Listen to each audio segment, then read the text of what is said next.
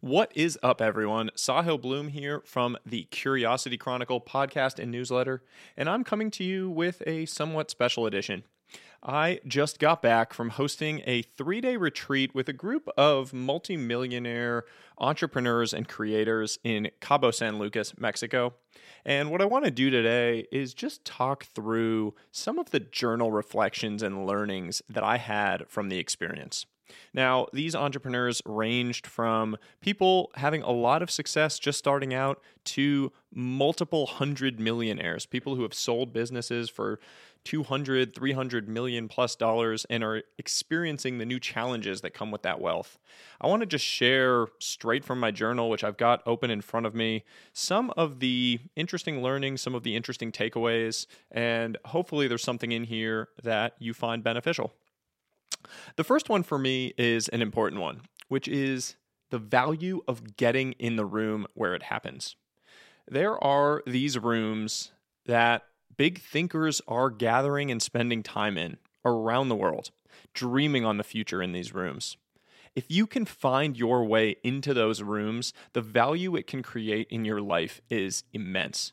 Now, the challenge, obviously, is that these rooms are not evenly distributed. Not everyone has access to these rooms. So one thing I will commit to all of you today is that I am making it my personal mission and goal in the coming years to create more of these rooms and to open access to these rooms for more people to get in them. How this is going to manifest itself specifically is still a little bit TBD, but my working hypothesis is that I'm planning to host live events in a variety of cities around the world that I'm going to drive the cost down on with my own personal investment to as close to zero as possible. Ideally free for people to attend with potential to attend dinners or things that might be paid alongside that. But the idea would be to bring big thinking, ambitious people together with some stage discussion, probably some small group breakouts for more depth, and then some larger group discussions for a little bit more fun and a little bit more breadth. The whole idea, I want to create more of these rooms so that other people can benefit from being in them in the way I feel I have in my own life. If that's something you're interested in, share this, let me know, reach out to me via email or on social media, and I would love to add your city to the list of places we're going to take that. The second one for me that I have in my notes is that vulnerability is a form of strength and really builds strength. I really notice that with these highly successful entrepreneurs, there is a dislocation between what I assume and what the reality is. What I assume is that they have it all figured out, that their life is perfect, that they're happy, that things are great. And the reality is that they have enormous struggles, just like the rest of us. Maybe they're different struggles. Maybe they aren't the traditional money struggles that come before you're able to earn $100,000 or $200,000, but the struggles are just as real nonetheless. Opening up about these struggles is what gives you the freedom to grow in the long run. The third one is connected. Insecurity is a natural human condition. The wealthiest, most traditionally successful entrepreneur that was at this event opened up on the last night that he was deeply concerned that he wasn't going to be able to contribute to the discussions. He was actually nervous about being an imposter at this event. It's totally crazy to think about from the outside looking in for an entrepreneur who's made several $100 million to feel like an imposter going to an event. But we all feel that. That insecurity is natural. The feeling that we're going to get exposed as an imposter is natural. There's nothing new there. You are not alone in feeling that. I find that personally highly, highly liberating.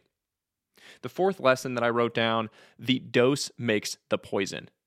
Now, what that means, too much of something might actually be bad. So too much of something that is good in small quantities may actually become poisonous in larger quantities. Free time was the example that popped up for me around this, where a small amount of free time might be okay. A good amount of free time might be great, but when you go over that, when you tip over, too much free time can become poisonous. Something to think about as you engage in your daily life. The next one, good and bad change happens slowly, then all at once. Now, this is just a function of compounding. Compounding starts very slowly and then happens faster than you can ever imagine. One of the entrepreneurs had a great quote. No one wakes up and says, I'm going to fuck up my life today. Nobody says that. It's the result of tiny daily actions that compounded negatively in their life. The same thing happens in the positive direction. Your small daily habits compound and create value in the long run. The sixth one is perhaps the most important one for me. I want to become a collector of interested people. I have so much energy when I spend time around people who are interested in something, anything. I actually don't care what the thing is that they're interested in. I just get energy from seeing people that are interested in something. Whether it's video games, whether it's the future of education, whether it's something silly that I know nothing about. I simply enjoy being around people like that, and I want to collect people like that in my network and in my life. The seventh point, experiments are beautiful and build the best businesses. There's this tendency to think that everything has to become a business, a profit-making machine. Well, in reality, keeping certain things as experiments often is the best path. In reality, some of the best businesses that have ever been built were built because they were allowed to be experiments for a long period of time. Don't rush to turn something into a business. Allow it to exist in that liminal space, in that liminal moment. Allow it to grow there. Connected, liminal moments are everything. This is where the magic happens. There's a tendency at a retreat like this to have every minute highly structured, to have programming, to have people, to have speakers, etc. The reality is that what I've noticed is that the true magic happens in between any structure or programming. It happens in the tiny conversations, in the little walks, and the little coffee chats that go on. Allowing the space for those liminal moments and embracing the liminal moments and the magic that occurs during them is truly the special thing. The next one, everyone relates and communicates in a different way. One of the realizations I had was in speaking to an entrepreneur who, as a child, was diagnosed with Asperger's.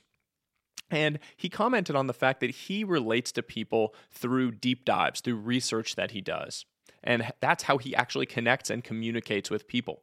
Now, that is obviously very different than how I feel I might communicate or relate with people, but they are both equally beautiful.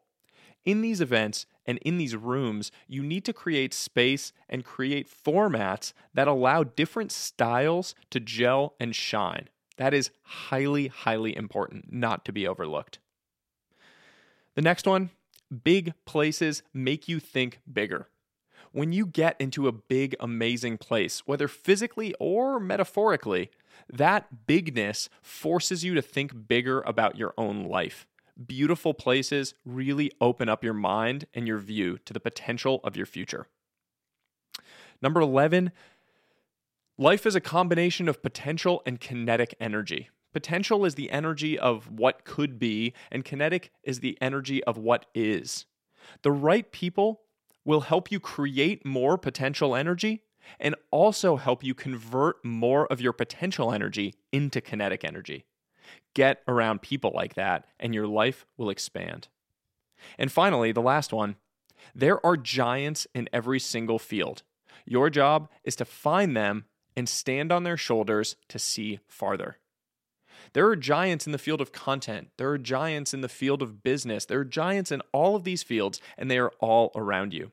If you can find one giant that has done the thing, that has seen the thing that you want to see, and you can convince them to let you stand on their shoulders, you can completely change your life in a short period of time.